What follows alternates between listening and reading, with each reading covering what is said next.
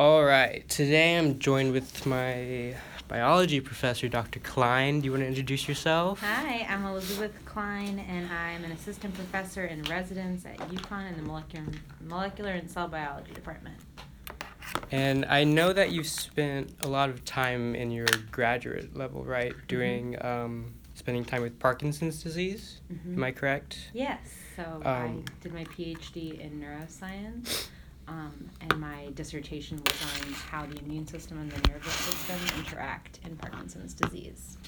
All right, so I want to really understand what Parkinson's disease even is. So at its most basic level of what is going on, what are the symptoms or what are the consequences of Parkinson's disease? So we can start with the symptoms. The disease is diagnosed typically in people ages 60 or older, and it's a little more common in males than in females. And it shows up like doctors in the clinic end up seeing patients who have a tremor at rest. So you'll just have a resting tremor when you're not doing a deliberate motion with your hands. So that's one of the most characteristic symptoms of Parkinson's disease is a resting tremor. Then there's postural instability, so having trouble with your posture. Okay. Gait abnormalities, a shuffling gait, masked facial expression. What is a gait? The way you walk. Okay. Yeah. So you have instead of walking with clear strides, you're kind of shuffling. Yeah. And then people have trouble expressing emotions on their face. Okay. So a masked facial expression, indicating that there's some kind of problem with the face muscles. People's handwriting can get very, very small, micrographia, small handwriting. That's another common flag that will send people to the clinic. Suddenly their handwriting's very small, or your voice can get very quiet. Okay. So all of those are things that a person would go to the doctor because they're developed this problem, and through a series of tests, the doctor would then diagnose them with Parkinson's disease. Some of those are nonspecific, so they could be other kinds of neurological problems, but those are the cardinal motor symptoms of Parkinson's disease. So are there different degrees to Parkinson's disease? Yes, it's a progressive neurodegenerative disease. So it starts off maybe even not having motor symptoms, and then those increase in severity. We have medications that can treat the symptoms, but none of them slow the progression of the disease. So they get progressively less good at handling the motor symptoms.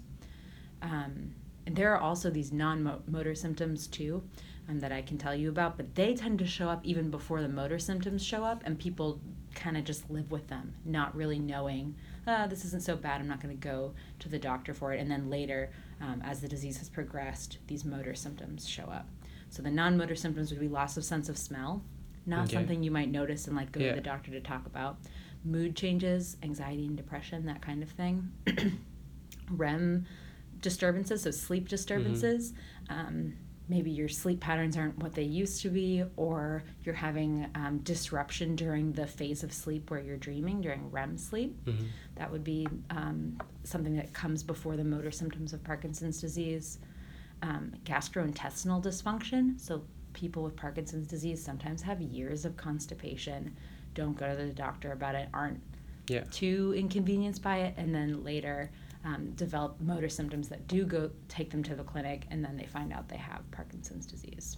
Okay, so besides more emotional and mood swings, is there anything that affects cognitive ability or thinking and consciousness, or is it more emotion and motor skills? There are changes in your ability to concentrate, changes in your ability to shift from one topic to another, so focus problems that can emerge later at the very late stages of Parkinson's disease.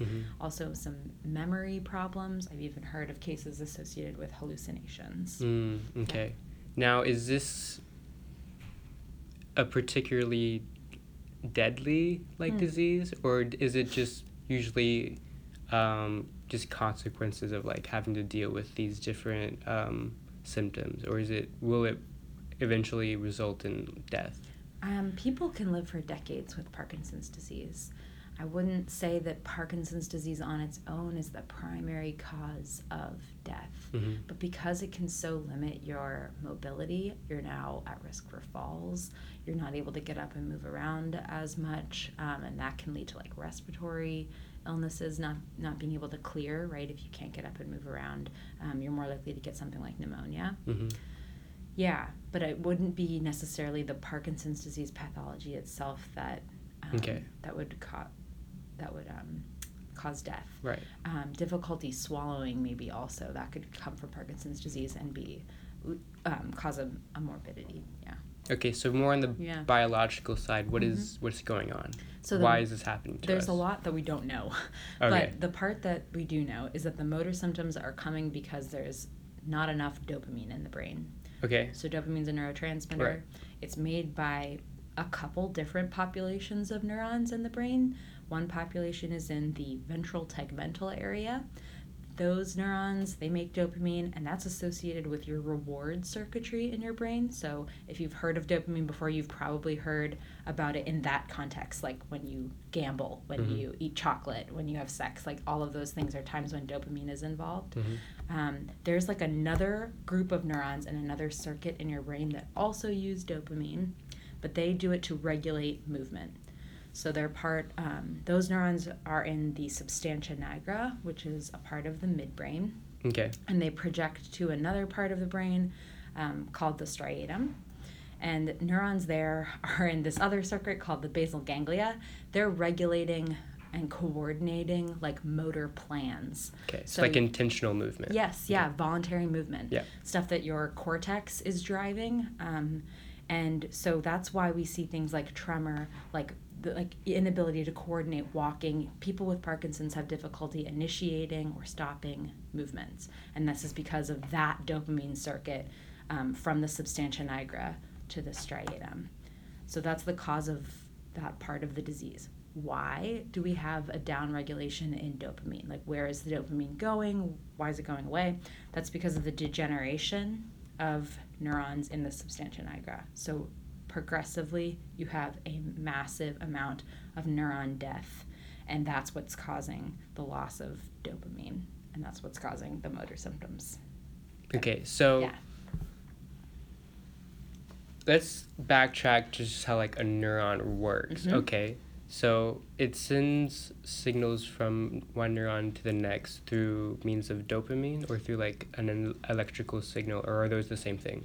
They can be. So not all neurons use dopamine. They can use other neurotransmitters. Okay. But in Parkinson's disease, we're talking about neurons that make the neurotransmitter dopamine. Okay. So dopamine's going to do kind of what you just said, where it goes from one neuron and then it's received by another neuron. So that neuron has to have receptors for dopamine. And in response to dopamine, some kind of response happens in that neuron, and then that neuron like will signal to the next neuron in a circuit. Okay. So changes in like the electrical potential between one neuron will happen in response to receiving a neurotransmitter, and that's what determines whether or not it then signals to the next neurotransmitter. So neuron function is modulated by electrical potentials that are influenced by neurotransmitters. Okay, so if there's a drop in dopamine levels, wouldn't that result in less movement? Right. So it's more like it results in less thalamocortical drive. So it's like... Okay, what is thalamocortical drive? Thalamocortical drive. It's like this... how do I explain it? It would be like... For a motor program to be executed, you have to have this whole circuit being coordinated properly and then signaling to the next set of neurons in the relay, ultimately going to like neurons in your primary motor cortex and then neurons in your spinal cord, and then finally neurons that synapse onto muscles. Okay. So if any part of that chain is dysregulated, you won't be able to execute movement properly. Right. So you could see the same symptoms of Parkinson's disease, like difficulty moving. But isn't another symptom like uncontrollable shaking? Right. That's like excess movement. Right. But that doesn't make sense. It's just because all of those things, initiating and terminating movement, is regulated by the basal ganglia. which is dependent. Regulating. Yeah.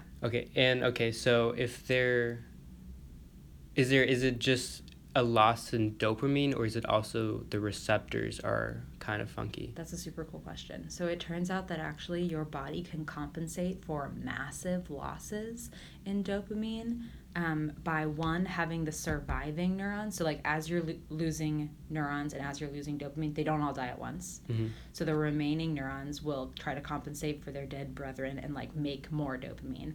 And then on the postsynaptic side, those neurons that are receiving dopamine, they can modulate their dopamine receptor expression. I wouldn't say that all of that is like fully characterized and perfectly understood, but that's the idea. Otherwise, you would start seeing symptoms of Parkinson's disease much younger. But like, in fact, these dopamine neurons are dying slowly and your body's compensating for it for a very long time. And then eventually you get to a point where you have lost so many dopamine neurons, the system can no longer compensate, and now you start seeing motor symptoms. Okay, so it's not just the dopamine levels, it's also the whole like neuron that is also dying. Okay. Yeah. Right. Okay. So with that logic, wouldn't everyone get Parkinson's eventually? That's interesting. I wonder if it would just be that if the lifespan were extended long enough, we would see more people getting Parkinson's disease. I think that's certainly the case. Like as we have more people aging, we see an increased incidence of Parkinson's disease. Do you know how many, like, do you have like a percentage or 1% of people over the age of 60, about like 1 million people in the United States have Parkinson's disease. Okay.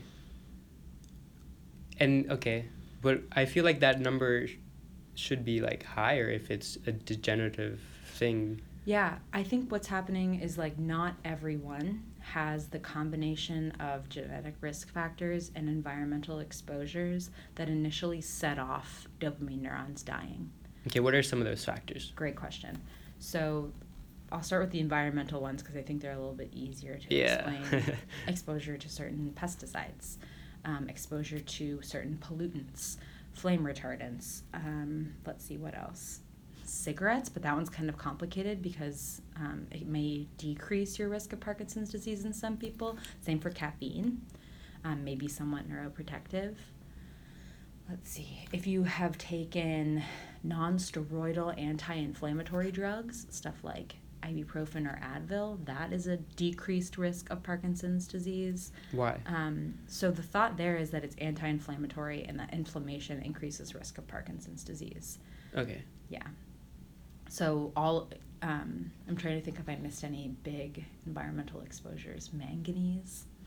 Yeah, those are some of the things that you could be exposed to in the environment that later on you might develop Parkinson's disease. Mm-hmm. Pesticides are one that I spent a lot of time thinking about during my dissertation.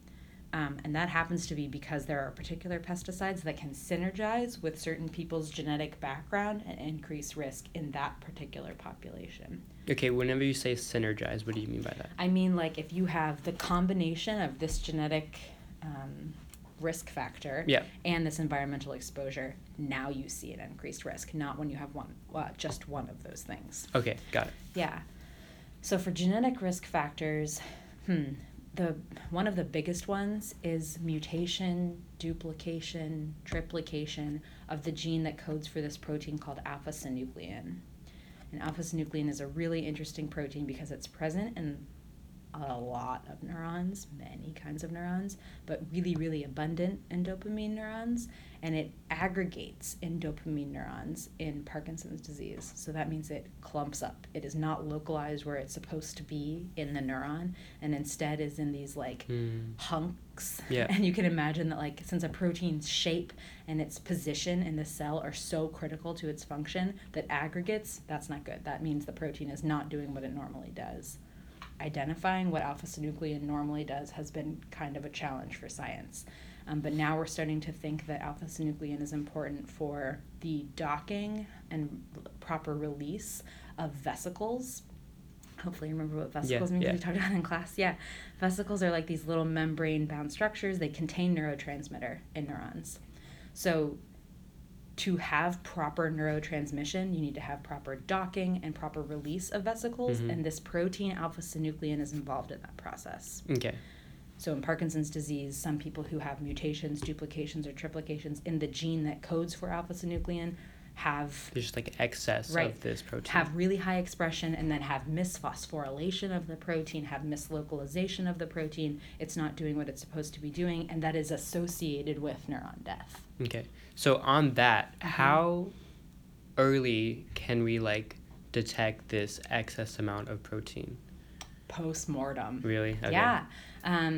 We are getting better at that. So could you take like a blood test and be like, oh wow, you have a lot of this protein? Yeah, like that's not good. That is a really cool question. It turns out actually that I think red blood cells do express alpha-synuclein, but it's not like doing the same things in those cells that it's doing in neurons. No, now I'm nervous about being recorded because what if I'm wrong about alpha-synuclein being present in red blood cells? Anyway, no, right now you can't do a blood test and measure someone's alpha-synuclein levels. It might be the case that you could do something like... Could you do like an fMRI? Ooh, interesting. So fMRI would measure like blood flow in the brain. Okay. It would measure because that's a functional MRI. So it's looking at what part of the brain is using more glucose and thus getting more blood flow because that area of the brain is active. Okay, yeah. Not going to tell us necessarily about specific increases in an amount of a particular protein. All right. What about like... There's got to be like, can you like tag it with like a radioactive isotope? Something like that. Maybe we could do like a PET scan. Ooh. Yeah, that kind of thing could identify increased alpha-synuclein. It turns out there's also a bunch of alpha-synuclein in your gut though. Okay. Right? Weird. Why is there a bunch of alpha-synuclein in your like gastrointestinal system? This particular protein, is this like one of the main factors of Parkinson's, or is it kind of a lesser like case? No, it is one of the main factors because what's interesting about alpha-synuclein is that if you have one of those like mutations, duplications, triplications in the gene, you're going to get Parkinson's disease. It'll probably be early onset and very aggressive. Even if your alpha-synuclein is totally normal, you don't have any genetic abnormalities in that gene, you're still post-mortem probably going to see in those people's brains aggregated alpha-synuclein. Alpha-synuclein still misbehaves in what's called idiopathic Parkinson's disease, where there's no clear genetic cause of PD. That's really interesting. And alpha-synuclein is not the only protein like that. There are others like leucine-rich repeat kinase 2 or LRRK2, where some people have a mutation in LRRK2. They have increased risk of developing Parkinson's disease. But you can see misbehaving LRRK2 even in people without a genetic abnormality in LRRK2. Okay. Yeah. So can we make kind of like a buffer system? You mean like to protect people who... To like make sure the levels of... What is it? Synuclein. Alpha-synuclein stays in a range that is healthy for us. So manipulating alpha-synuclein directly could be kind of tricky because it is not just in dopamine neurons, it's in other neurons as well. And those neurons are handling alpha-synuclein fine, at least early on in the disease. So you wouldn't want to go in there and just be like, let's just knock down alpha-synuclein. It actually turns out that if you fully remove alpha-synuclein, that can cause neurological problems as well. So having too much or too little both seem to be bad for dopamine neuron survival and for normal like neural functioning. Vaccinating against alpha-synuclein has been one approach that people have taken. So with a vaccine, you can like develop an immune response against a very particular form of a protein. Okay. So maybe we just need to clear out the aggregates, but leave the monomeric form of alpha-synuclein alone. Leave like the normal version of it alone. Are they different? Like the aggregates and the normal version, are they like structurally or what's the difference between those two? So like the monomeric form would be one protein. Okay. An aggregate would be many proteins have stuck together and are now clumped up. Right, but how do we differentiate the two? You mean from like using a vaccine? You would be targeting an epitope that is only present, targeting a particular structure or shape that just emerges in the aggregated form versus in the monomeric form. Yeah, not an easy thing, but that's an approach people have taking advantage of the immune system's ability to distinguish between like subtle differences in protein shape. Yeah. So not done in humans, but something okay. that has been done in animal models of the disease. So what are the main theories or like ways that we're trying to combat this disease? There's certainly like a dopamine neuron focused approach where you say, okay, the dopamine neurons are dying, so I'm going to look at pathways in dopamine neurons and try to interrupt anything that leads to death. Okay. Anything related to regulated cell death, apoptosis, so that's a whole signaling cascade that can happen in dopamine neurons. People get interested in all the proteins involved in apoptotic signaling cascades and addressing those. Oxidative stress is one way that dopamine neurons may die. So some people study oxidative stress in dopamine neurons. Some people study alpha-synuclein, leucine-rich repeat kinase 2, all in neurons. So they're looking at what those proteins are doing, what those signaling pathways are doing in dopamine neurons.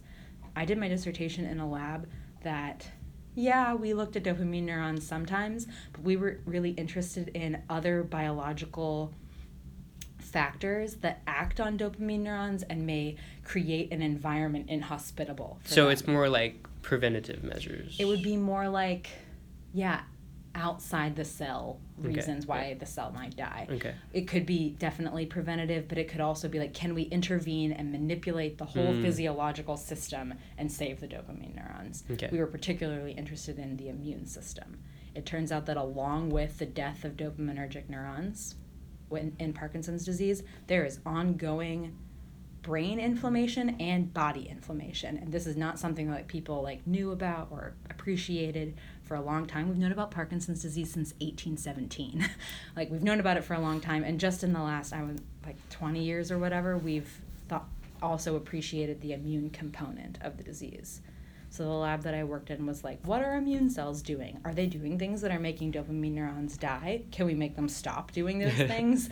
And do we see any better outcomes? Okay, so neurons are dying in the... Substantia nigra. And what part of the brain is that in? Midbrain. Which part of the midbrain? Oh, the middle part. So near the reticular... No, north of the reticular formation. The pons? Definitely north of the pons.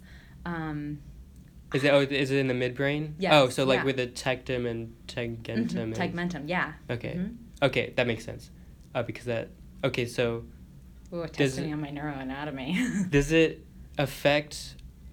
so it affects movement. Mm-hmm. That makes sense. But does it also affect, response to stimuli?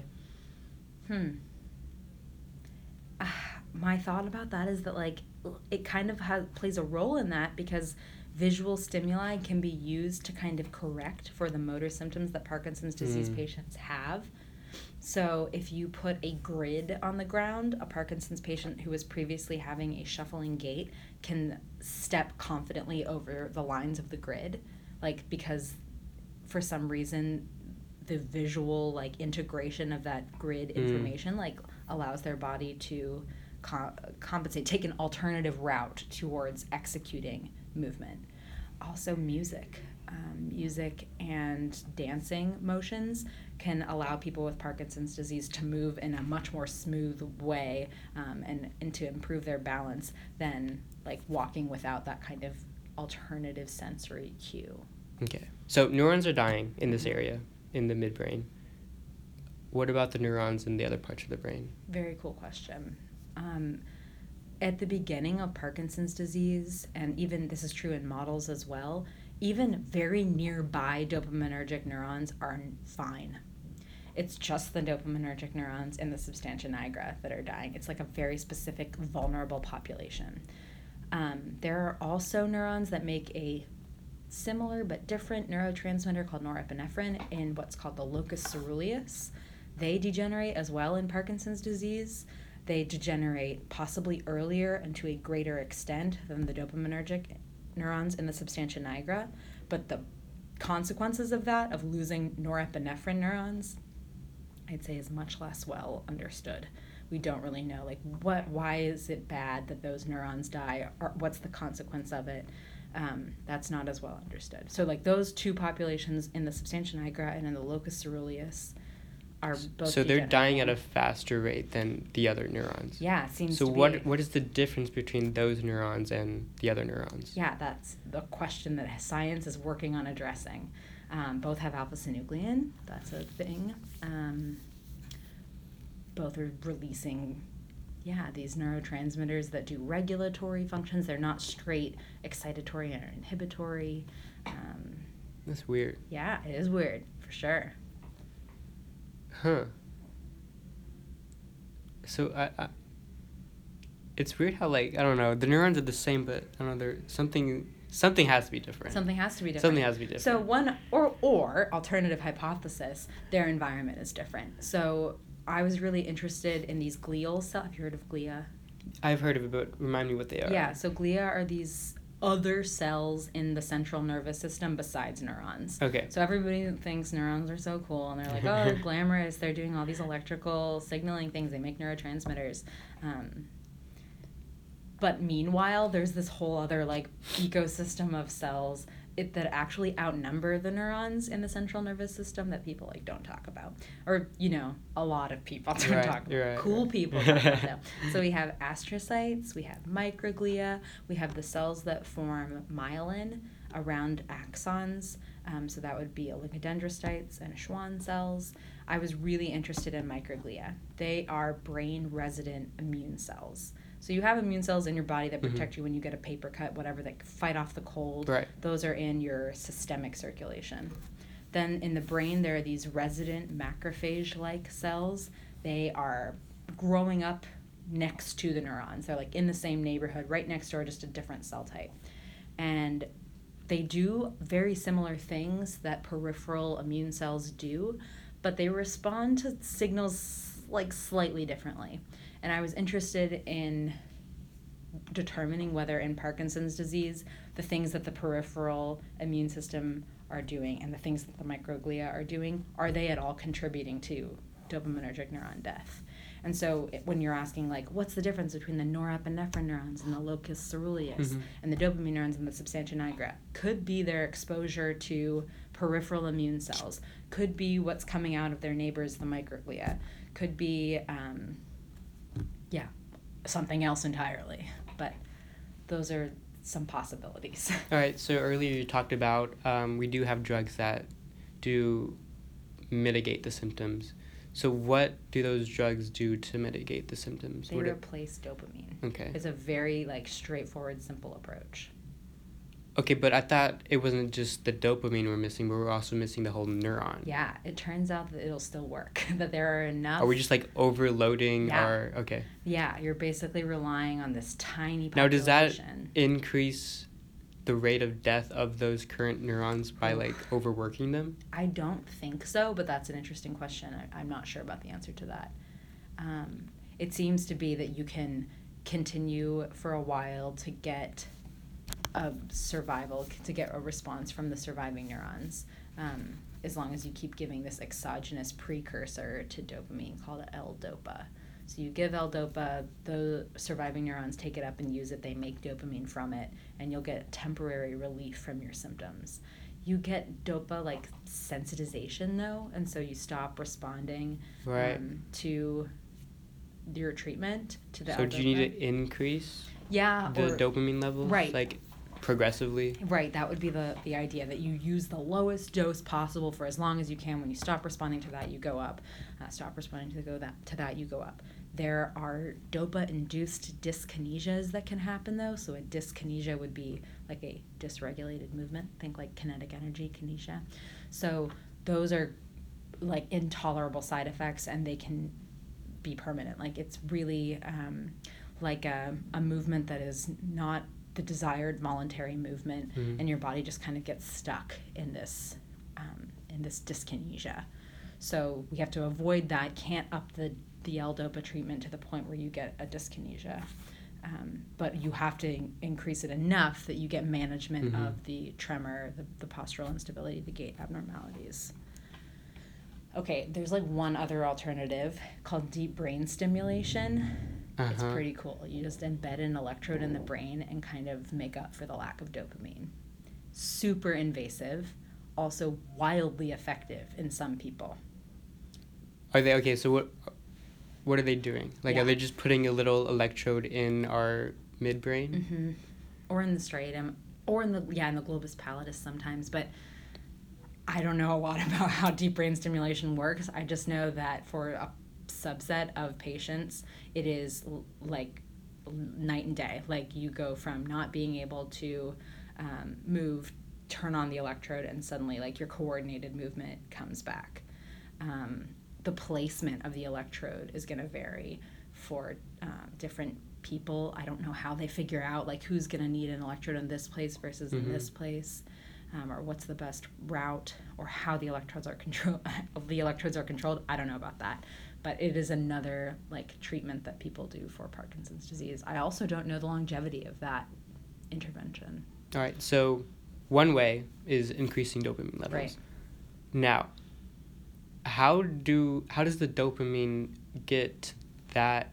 So are dopamine levels across the board being raised, or is it just in that one specific area? Across the board. So one side effect can be gambling addiction, or suddenly you're taking risks that you wouldn't take normally. And it's because the dopamine is not only acting in the circuitry for movement, it's also acting in the circuitry for reward. Yeah. Okay, so so how does that, do we become, like, overall, like, hyperactive? No, it's still in certain brain regions, the ones that have dopamine receptors. It's not like taking L-DOPA means that all of your neurons are suddenly, like, more active. Okay. But in the circuits that are responsive to DOPA, you've increased the stimuli. You've increased the substrate for the receptor. Okay, so this drug that's helping mitigate some of the symptoms, is this, like, a commonly, like, addictive drug? Ooh, I wouldn't say that. Just because of the dyskinesia risk thing, and because not everyone has this response of of suddenly becoming more risk tolerant. Yeah. Or no, I wouldn't say it's a drug of abuse. Okay. So what is that? It's 2:11. Okay, how much have we got? 5? Maybe 5 minutes? Okay, Yeah. so 5 minutes. So are we, like, getting closer to a solution, or are we kind of at this dead end, or, like, how's the progress looking? I definitely wouldn't say we're at a dead end. I would say my opinion is that we're at a point where we're understanding that we have lumped all people who present with the same symptoms or similar symptoms together into the category of Parkinson's disease. And it is, in my opinion, much more likely that we have some people with dying dopamine neurons because of genetic factors. We have some people with dying dopamine neurons because of what they've been exposed to, and we have some people with dying dopamine neurons because of the combination, the blend of their genetic risk factors and their environmental exposures. That's going to vary the amount of inflammation those people have. That's going to vary, like, what the immune system is doing in all those different people. It's varying the cause of the disease. And so likely your treatment is going to need to be different for those different people. And so instead of trying to find, like, a single cure for Parkinson's disease, we're going to find interventions that are effective for subpopulations. That's not a super satisfying answer. I think I wish I could be like, in a few days we'll have the right inhibitor that will intervene in the common pathway of Parkinson's disease. But it just seems to be that there's not one single cause of the disease.